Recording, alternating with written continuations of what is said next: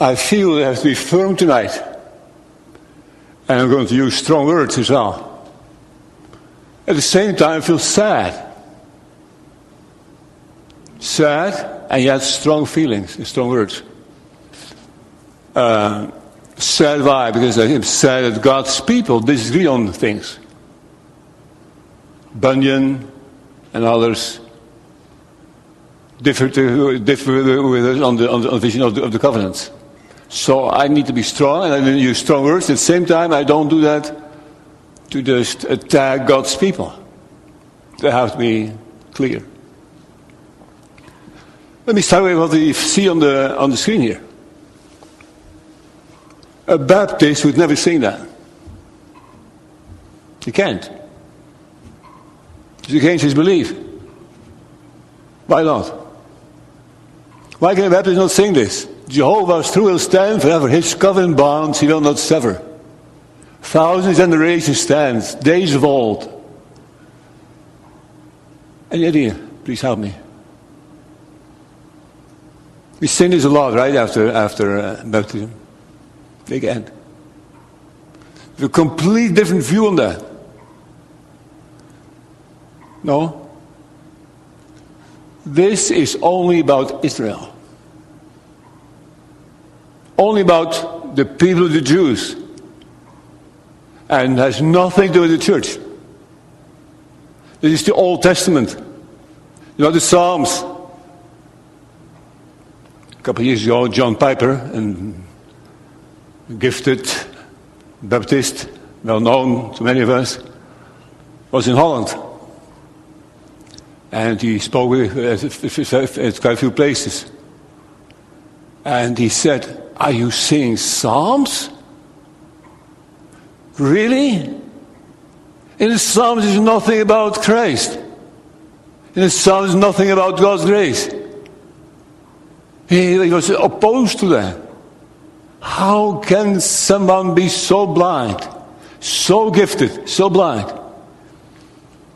We believe that this is also about the church today. Because we see a line, right? Adam,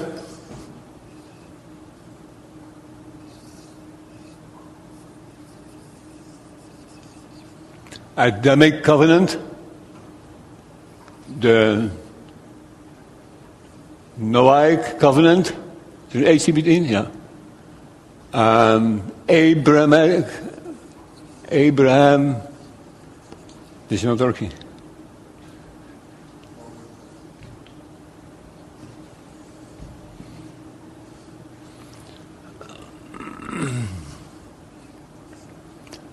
And the Mosaic and the ecclesiastical. We see in those in that sequence, we see different stages of one covenant. The covenant first was with Adam and his seed, then with Noah, then with Abraham, then with Moses. We see here a continual line. There is no break. But in the Baptist view, there's a break here. And this is past. We live now in the time of the church time. So it is very important to know this point here, this line here, what's happening. If this line is really severing something, then you have a covenant with in the Old Testament and in the New Testament. Right? So this is a very important point. I'd like to prove that we can sing this in the New Testament. Because I don't care so much if a baby has some mother on his forehead. What I care for is how we view the baby. Do we view that baby as a covenant child or not? And that is the point. Baptists do not view our babies as covenant babies. They do not. They say first you need to be converted. And then you're covenant people. So I need to, we need to just give some attention to that. Who can help me? Who can show me? Who can help me proving that the Old Testament and the New Testament are one? Jesus was always quoting the Old Testament. This one, quoting. So quoting the Old Testament. Is there no other pencil?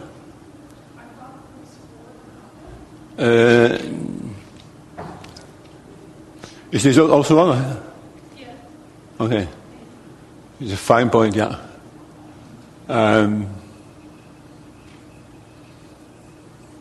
Quotations. That's one. Two. Yeah? Grafting into that tree. Okay, yeah. So you see in the New Testament, yeah, that is something, the tree, and we'll come back to that. Now, reasons why it is connecting. Yeah, I see a point here. So you would say the natural branches and Gentile branches.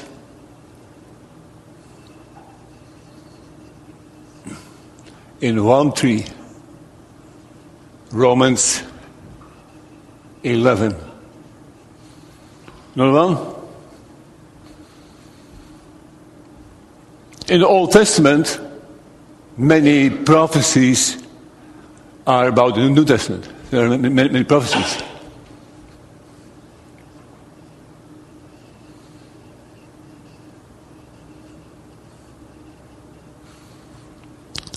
Yeah. Let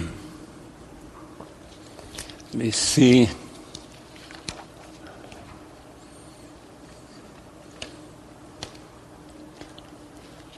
Abraham, see that? Abraham, son of five, is in the New Testament called the father of all the faithful. Of all the faithful. So Abraham,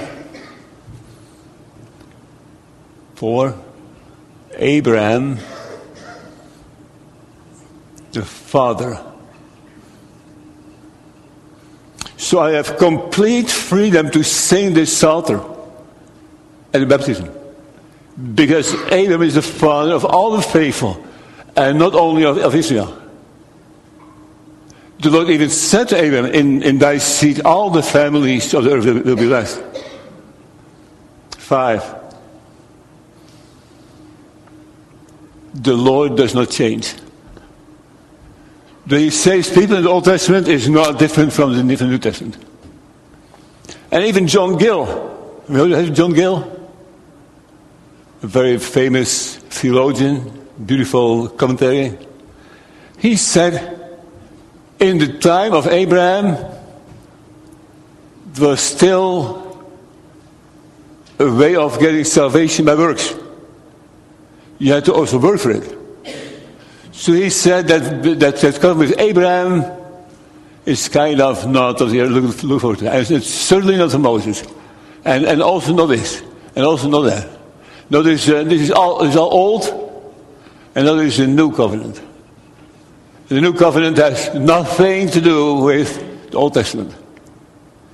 And that is why there are so many Bibles with only the New Testament. Have you seen those Bibles? Only New Testament? I'm absolutely against that. That is Baptist view. The New Testament, that's it. The Old Testament is kind of past. So there's a huge theology behind it, right? And I like to view our children as children of that covenant. What new for me means it's updated. Here it is a huge difference. For me it is only updated. I read an example. There was a person who sold, I don't know what it was anymore, sold cutlery or something. And he had also a retail person. He had a covenant with, an agreement with, about how much they should cost and the delivery and all the details in the contract. But then after a while, the seller of those cutlery wanted to sell more to the whole States, to the whole entire States. So he had to talk to that guy who was providing it. And they had to update the contract. So is the Lord updating it. So the grace explained here about Adam and Noah and Abraham and Moses is absolutely not any different. It's the same faith, the same conversion, the same doctrine, the same election, the same goodness, the same righteousness, the same sacrifice, the same Jesus. It's all the same. So I get a little bit worked up. Then I think about it. It hurts. It hurts to hear that the Old Testament is something past, and that we break away from that. Again, it is not about the water. It is not about baptism. It is about the covenant and the importance of that. Now, in the covenant, but why are we talking about the covenant? Who cares about the covenant? That is theology. It's something that you can't sell to young people anymore. The covenant. Let's talk about believing. Let's talk about praying. Let's talk about living a good life. Be healthy. A covenant. Man. How can you talk about that to young people? And maybe to you? Well, it depends. If you view a covenant as a contract, as an agreement, as a business thing, I see your point. That is not important. But a covenant is very tender. Very tender. Very warm. It is a marriage covenant. The covenant of God with His people, the covenant also with the church, has a tenderness and a goodness and a love in it. So if you just forget about the covenant, or you have the wrong feelings about the covenant, the wrong doctrine, then you miss the point of the closeness of God with His people. With the fellowship with them. So I hope we later on will also see how important it is. Now in the covenant there are promises, right? In the covenant there are two parties. In marriage, the choice is from both sides. They agree, they mutually agree to join. In God's covenants, He is the instigator. He begins with the covenant. He decides what the conditions are. And so does first the covenant of works. In the covenant of works with Abraham, the Lord said, if you obey me, if you don't eat of that tree, you have eternal life. So on the condition of obedience, eternal life was promised. One-sided. Two parties, but it was given from one side. Adam could not and did not want to disagree. Now we know what happened. Adam still sinned, and he broke that covenant of works. So now we can't be safe that way anymore. In between, does that covenant of works still exist or not?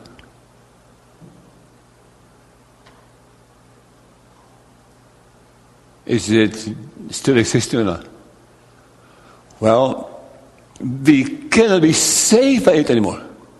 But the claim is still there. The claim, if you are holy, if you won't sin, if that would be possible to not sin, then you could be saved by the covenant of works. But it can't happen anymore. So now instead of the covenant of works, God made a covenant of grace. Well, he had planned to do it already from eternity. And in the covenant of grace, there are two important points.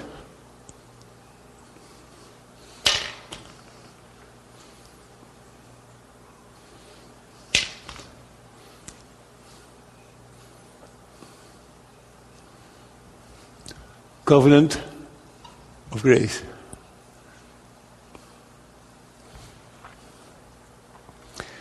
I think the best explanation of the covenant of grace is in the Westminster Confession.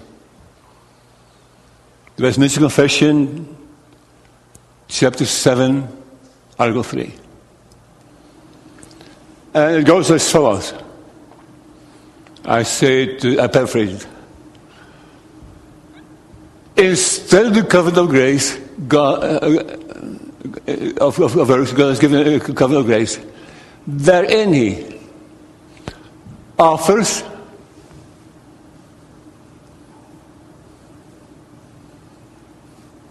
unto sinners life upon faith.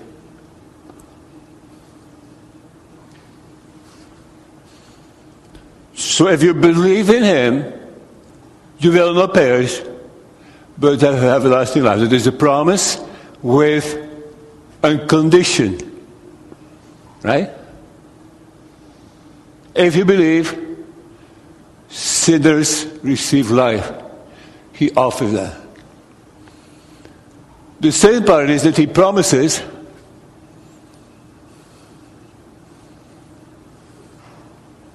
faith to the elect.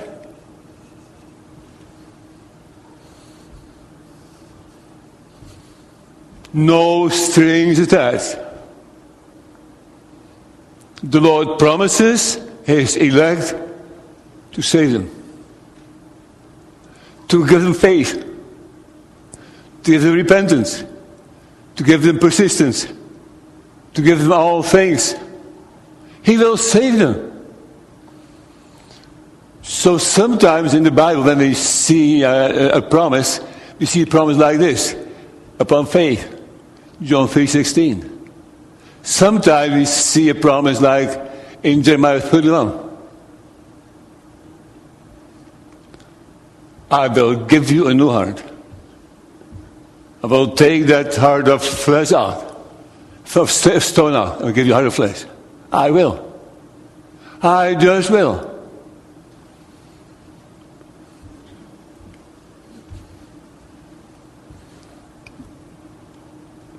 I believe that this is biblical. To see the covenant of grace with those two aspects. And you see those aspects, for example, in Romans 9. If you have a Bible, Romans 9.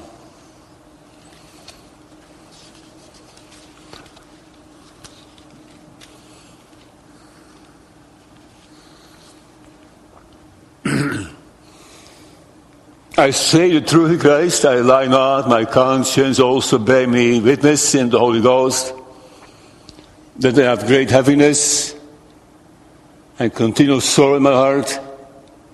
If I could wish that myself were accursed from Christ for my brethren, my kinsmen according to the flesh, who are Israelites, to whom pertain the adoption and the glory and the covenants and the giving of the law and the service of God and the promises, whose are the fathers, and of whom, as concerning the flesh, Christ came, who is over all God, blessed forever. Amen.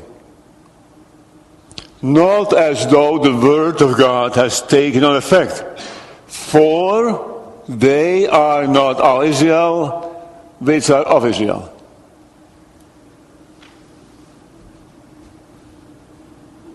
They are not all Israel, who are from Israel. So you have two types of Israelites, and two types of Christians, and two types of covenants. The easiest I find is to make a circle.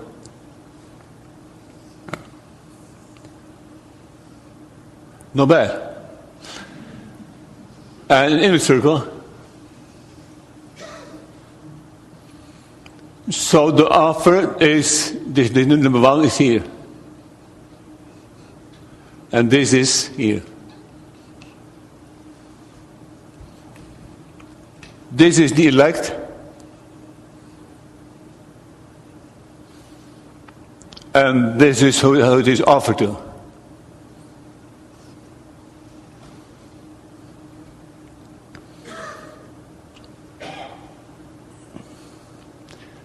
Now when you think of baptism, what is promised in baptism?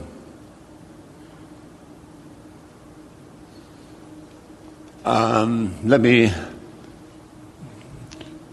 show it in a different way.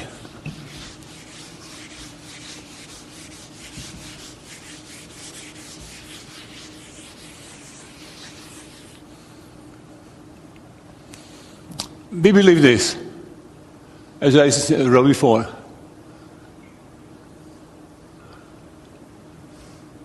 Some churches believe only in this, and some churches only believe in this.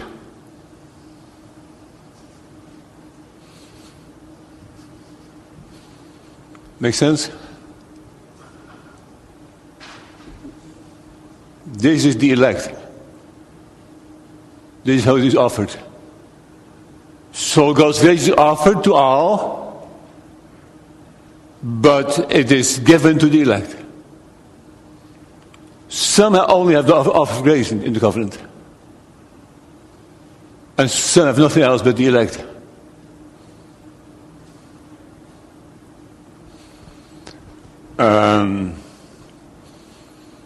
Don't need to mention names of churches or not? I don't want to bash churches. You know. But some churches, they say in the covenant only the elect are addressed. And God offers promises to save the elect. And there are no promise for the rest. And others say, no, the whole congregation is offered grace, and the covenant has nothing to do with election. We see both. This is Westminster Confession 7:3. You can look it up.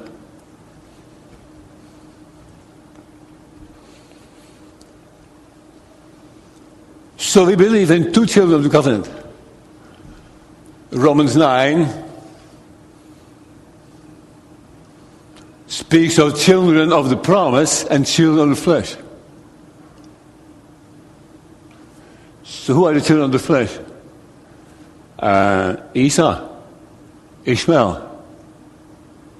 But Isaac and Jacob, they were children of the promise. So here the children of the flesh, here children of the promise. Is it possible that someone becomes a child of the promise, and loses that and becomes a child of the flesh? Is it possible that someone goes from the outer circle to the inner circle? No. Someone is an elect or not. You cannot become an elect. But what is happening is, here in this inner circle are converted and unconverted people.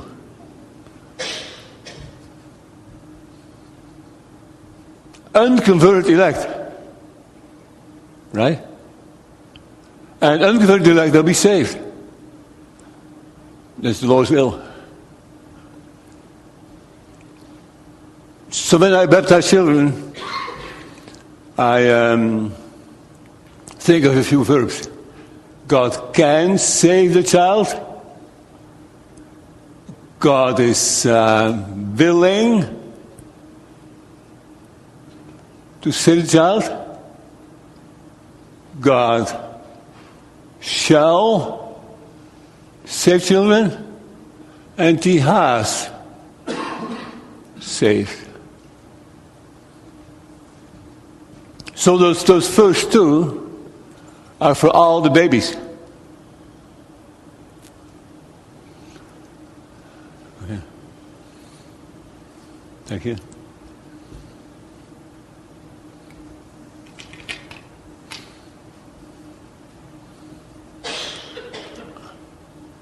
When we baptize a child, then the Lord says, I can save you. I'm willing to save you. I offer my grace. But with shall and has refers to the elect, and we don't know if that's true or not.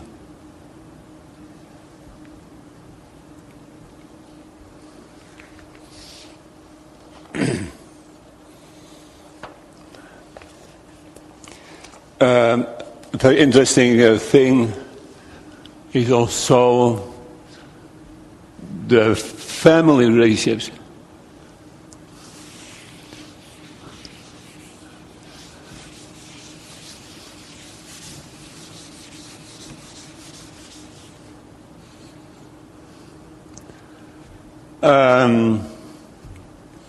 I've been a couple of times in Irian Jaya. I have not attended baptism services, but I've heard about it and I've seen pictures of it outside in the pond. And when are the people ready to be baptized? Do you have to wait until there are a couple who want to be baptized? Do you wait till 10 are ready, or 100, or 50%? Or in that culture, you can do that. If the chairman wants to be baptized, then I'll agree with him, and the whole village is baptized.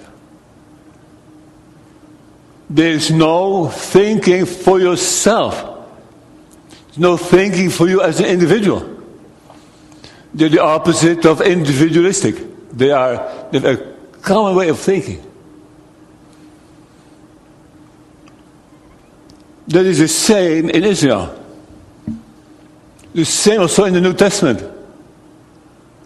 Do you know an example of someone who was baptized and one of his children? Or one of his servants? No, and his house. His house, his family, and also the slaves. They could not possibly disagree with the father.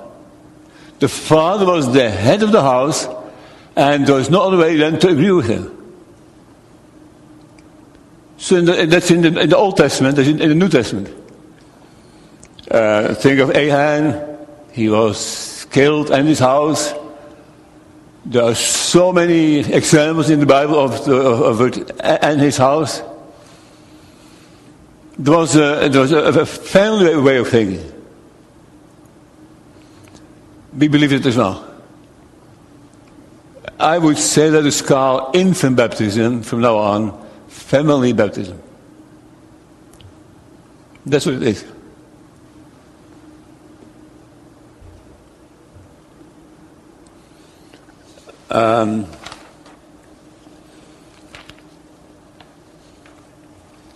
Baptists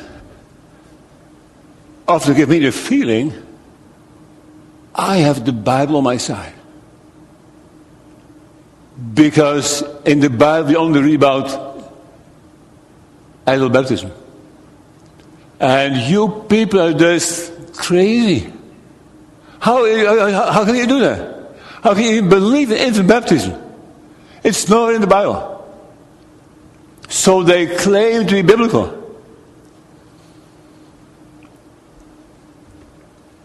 I would say, you break the Bible in pieces.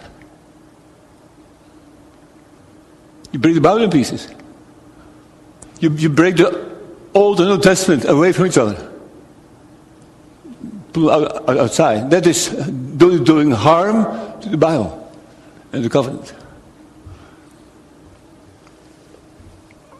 You let the Bible even contradict itself. You're even critical of the Bible. Because Baptists often say, how can you be baptized if there's no faith? There must be faith first. Otherwise, baptism has absolutely no sense. And babies can't believe, so they cannot be baptized. Faith is before baptism. It does not make any sense to them to change the direction, the sequence. That is being critical of the Bible. Because we all know that in the Old Testament, the young men, the people, did not first believe. They were first circumcised. So how do you feel that? If you say that you first have to believe before you can have the sign of it, it's impossible.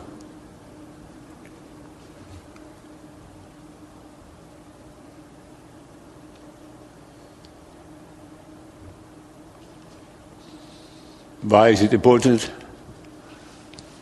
Why is it also warm? Let me give you some thoughts of Thomas Watson. Thomas Watson has a chapter on the covenant, and he ends with a few remarks. For information, see the amazing goodness of God to enter into a covenant. It's not a business contract, it's a marriage covenant. I am married to you, say the Lord. So it is good for us to know that the covenant is a marriage. For trial, are we covenant breakers? In the church you are born in the covenant, sanctified in Christ. That is not sufficient. But the sad thing is that we break it. Christ came to his own, but his own received him not. For exhortation. Consider the misery of a life without the covenant. Consider the excellency of the covenant. See God by prayer. Break off your covenant with sin. And believe in the blood of the Lord Jesus.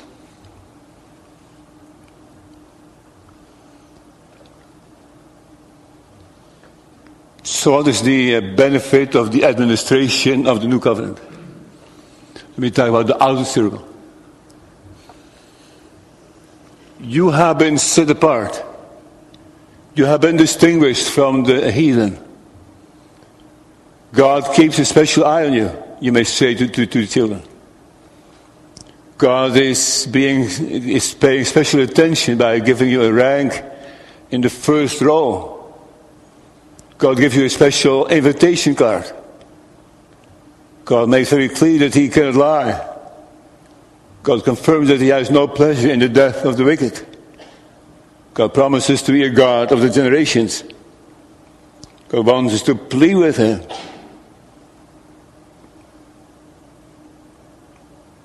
So we must persuade to serve him. Not persuade to say that they are a Christian, but to persuade them to flee to Christ.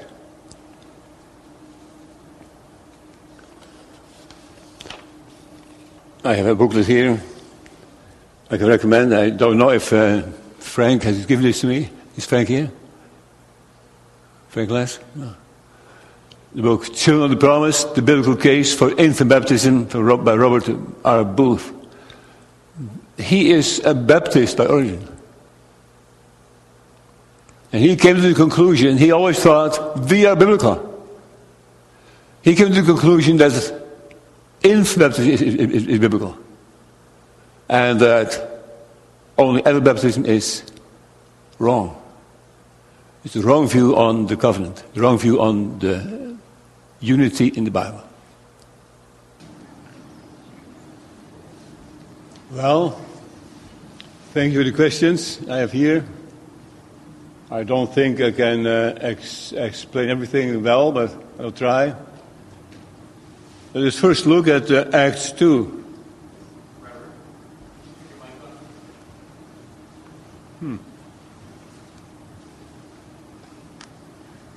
It is on.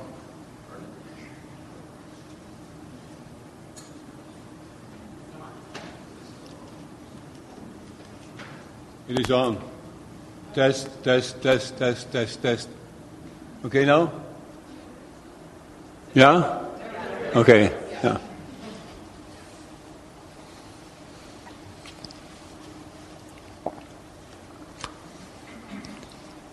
Acts 2.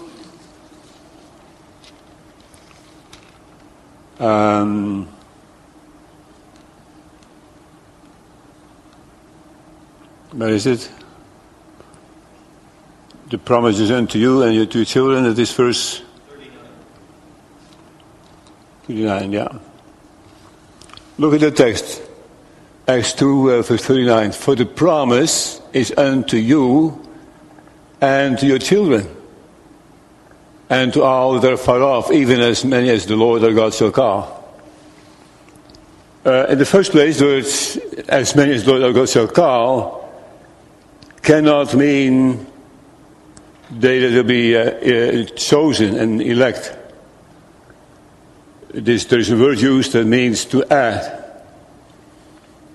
So this text, verse 39, shows the unity between the adults and the children. The promise is unto you and to the children. That is in one breath. So not the promise is unto you and maybe later to the children when they grow up, not already now. So the children of Abraham are not only the believers, also the children. In the New Testament, believers are a part of the children of Abraham. So wouldn't that mean that you need to believe before we can be baptized in faith? No. Because Abraham first believed, then was circumcised, but his children were first circumcised, and then baptized, and then believed. So it is not true that in the Old Testament you first need to believe before you can be a child of Abraham. You can be a child of Abraham without faith. So you can also be a child of the covenant without faith. And that is the difference, right? Baptists don't believe that you can be a child of the covenant without faith.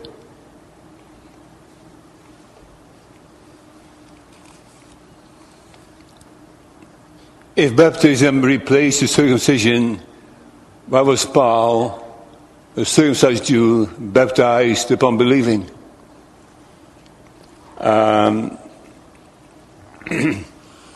There was a transition period. In the transition period, some people were circumcised and also baptized. But that soon petered out.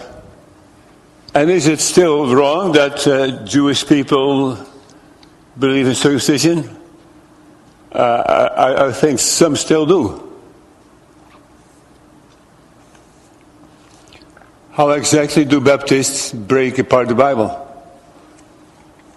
Well, they say that Abraham's faith is different from our faith. that the believing in the Old Testament is different from the believing in the New Testament.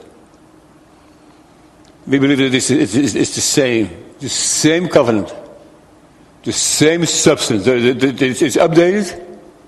There are minor differences, but it's still the same covenant. And if in the Old Covenant children were included, in the New Testament, in the New Covenant as well.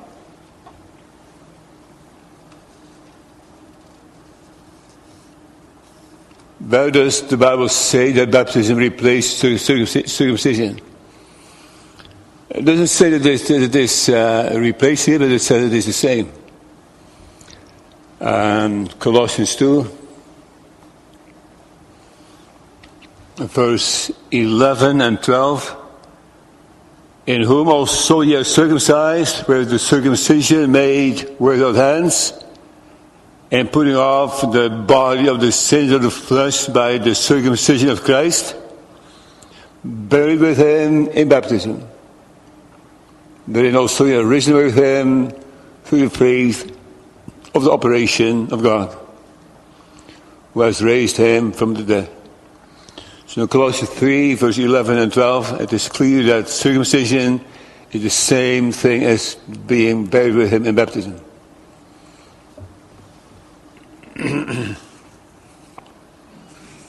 I explain Jeremiah 31, verse 34. Verse 31.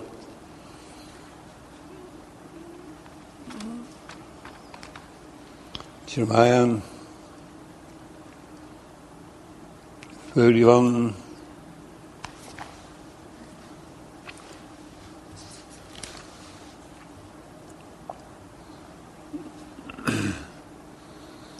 Behold, the days come, say the Lord, that I will make a new covenant with the house of Israel and the house of Judah, not according to the covenant that I made with their fathers in the day that I took them by the hand to bring them out of the land of Egypt, which my covenant they break, although I was a husband unto them, said the Lord. But this shall be the covenant that I will make with the house of Israel. After those days, say the Lord, I will put my law in the parts, and write in their hearts, and will be their God, and they shall be my people. So you see here the weakness of the revelation of the covenant in the Old Testament. It can be stronger. So you saw those circles on the whiteboard, the outer circle and the inner circle. The inward circle is strongly emphasized in the New Testament. In the New Testament, it is clear that the Lord doesn't only offer salvation, but according to Jeremiah 31, He will give salvation. So that is the heart of the covenant, the essence of the covenant. So Jeremiah 31 is used by Baptists in a different sense. They say this only refers to the Jews. We believe it is also refers to the church. Yeah.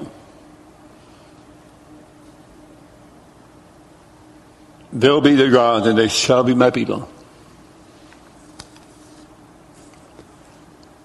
You said Abraham is the father of the faithful. How does this include unconverted children? How does this include the children of unbelievers?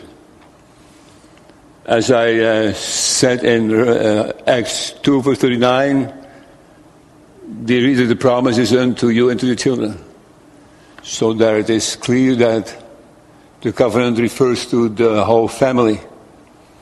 Also in the New Testament, so you often see the expression, I think 9 times, only 9 times adult baptism in the New Testament. And the children, the house is included. It's artificial to say that in the house, never children were included.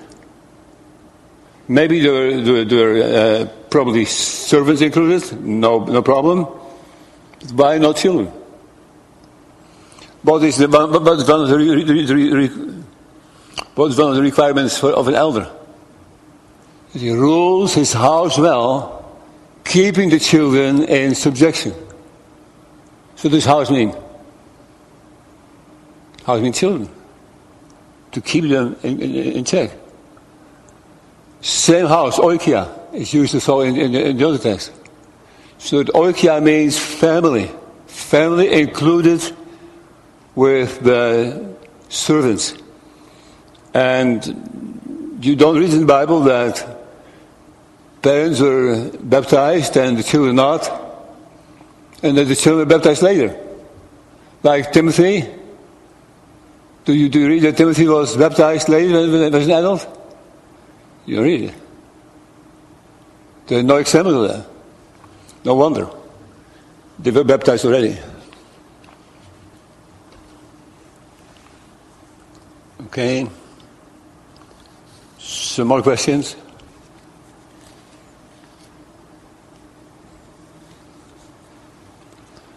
I recommend the book of Robert Booth. We'll ask Mr. Frank Niels to order a few more. Very well written. And beautiful pieces all about the house. I will read the index.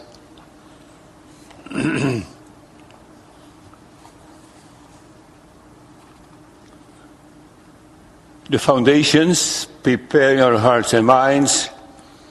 The pivotal point, how should we interpret the Bible?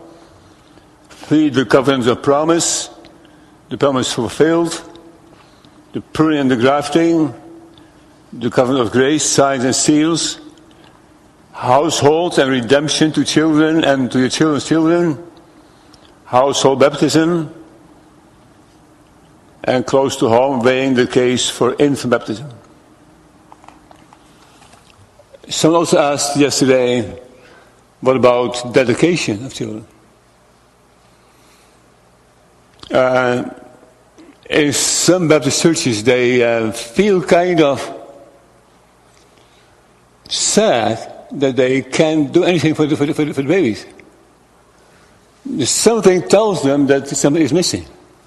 So they start dedicating the children. Is it in the Bible? Well, in the Jewish culture, but that's it. And again, the emphasis is on we dedicating the child. In Baptist circles, the emphasis is huge on first to believe and then be baptized. We see it more in a different order. First, chosen as a privileged child, and then baptized. So God is first.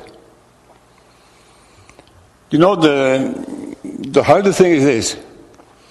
How do I view children? How do I view them?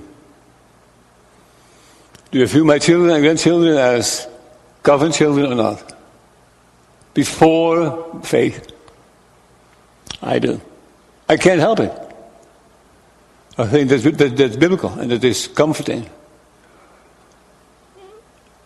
Also means that we have a huge responsibility. And to say that the children are just similar to the Gentiles, I have a hard time believing. Now, a few years ago, I was considering the baptism of children. And there was a family who hardly came to church. And were we going to baptize the children? Yes, the child doesn't know. And then an acquaintance from Holland came over that afternoon. And I asked him, how is that dealt with in Holland? And he said, well, in the state church, I didn't know that. In the state church, they baptize the children of everyone who is baptized. Even if they have not done confession of faith. So in some churches in Holland, at least, they have a very broad view of the covenant. Some people in the 1700s believed that when you are Dutch, you could be baptized. Because it was a privilege. You belong to God's people, in the outer sense. That goes too far. But if my children, my grandchildren are not baptized, are they covenant children? I like to view them that way. But I am not sure. It is possible that someone is a child, a covenant child, and that because of circumstances the child is not baptized. The thing is not per se the baptism of the child, but the covenant relationship. And that is encouraging me. And it encourages me not only that the Lord offers grace and underlines that, but it also comforts me that the Lord says, I have an Israel that is in Israel and I will save them, no matter what.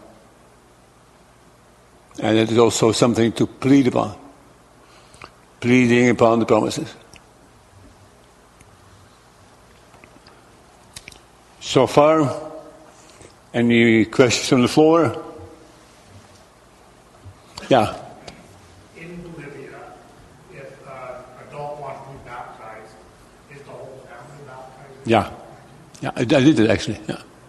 Yeah. I have the baptism there of an adult, and they had 3-4 children, and I baptized all of them.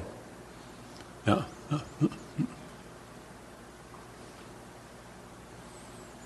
Olivia? Am I correct in thinking that with baptism, we as parents and the church need to stress more the responsibility of the child in their life that they have baptized for? Oh yeah. Yeah, that's a good one. I think that is very important. I remember my wife asking her dad if she could go to a school evening. It was a kind of a wishy-washy Christian school. And instead of saying no, he said, you go to your bedroom, you bow your knees, you ask the Lord for permission. And you show the Lord you're baptized for that. And after that, you have the freedom to go, you may go. Well, she didn't go to the bedroom. She knew it was wrong. So I think it is good to underline it for our young people and children. They have been set apart. They are sanctified. Sanctified. That's not the real thing. That's used also in the form, right? The form is asking parents, do you believe that your children are sanctified? Not can be or no, are sanctified in Christ. And therefore, as members of the church, must be baptized. And our parents say, yes, my child is sanctified. In fact, if someone would say my child is not sanctified, I would say, then I don't baptize it. But if you're sanctified, set apart, that comes with great responsibility as well. And I think it's good that parents and pastors and elders at house visitation underline that, emphasize that. Yeah. The Lord gives extra attention, it's extra done around the tree. And the reasons to plead upon that. Joey?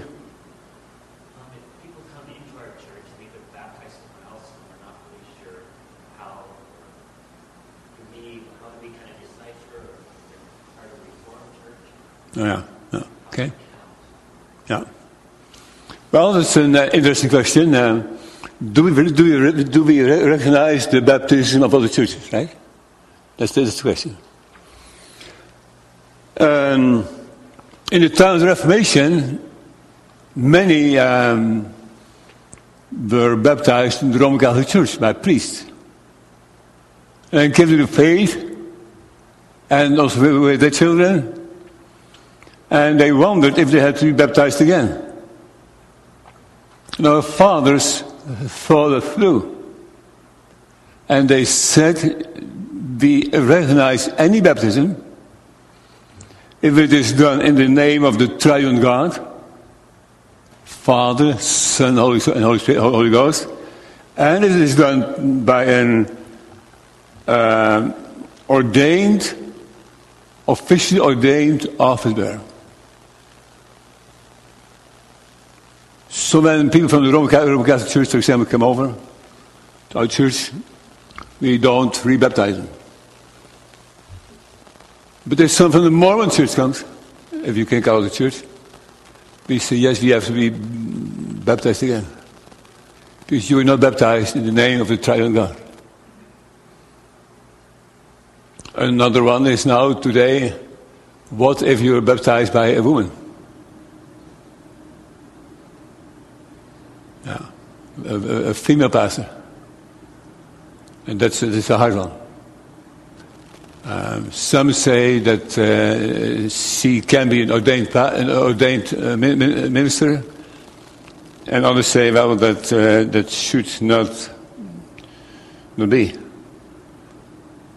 But the thing is, the value of baptism does not depend upon the person administering it. It is the sign, the seal. Suppose that, actually it happens as well. In Baptist circles, it happens that people have been baptized as an adult, have been baptized as an adult, and then they fall in unbelief again. And they come to the conclusion that they're wrong. That they never saved. They made a mistake. So they were baptized without faith, they admit. So then they repent again and believe again, or for the first time, and then they are baptized again. Because for them it is important that baptism is after you come to the faith. So if you did not come to the faith before, if it was just fake, it has to happen again.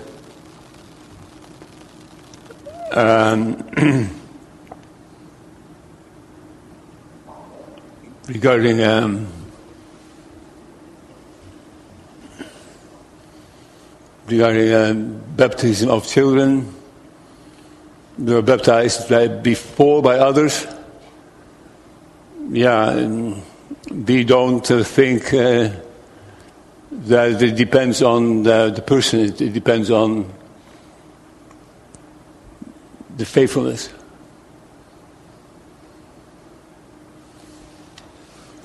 Someone else? Irene?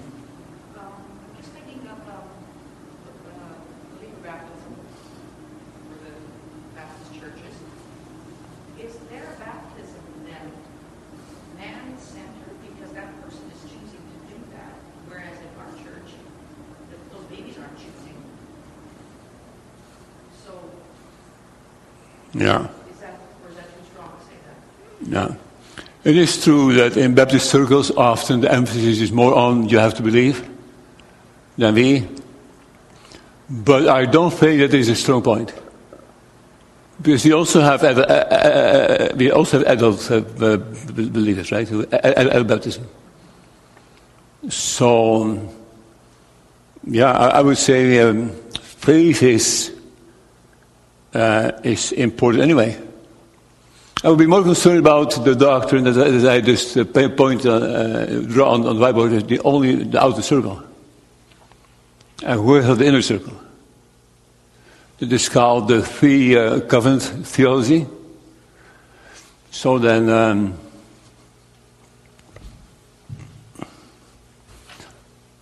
this is the outer circle again. And then the inner circle is here.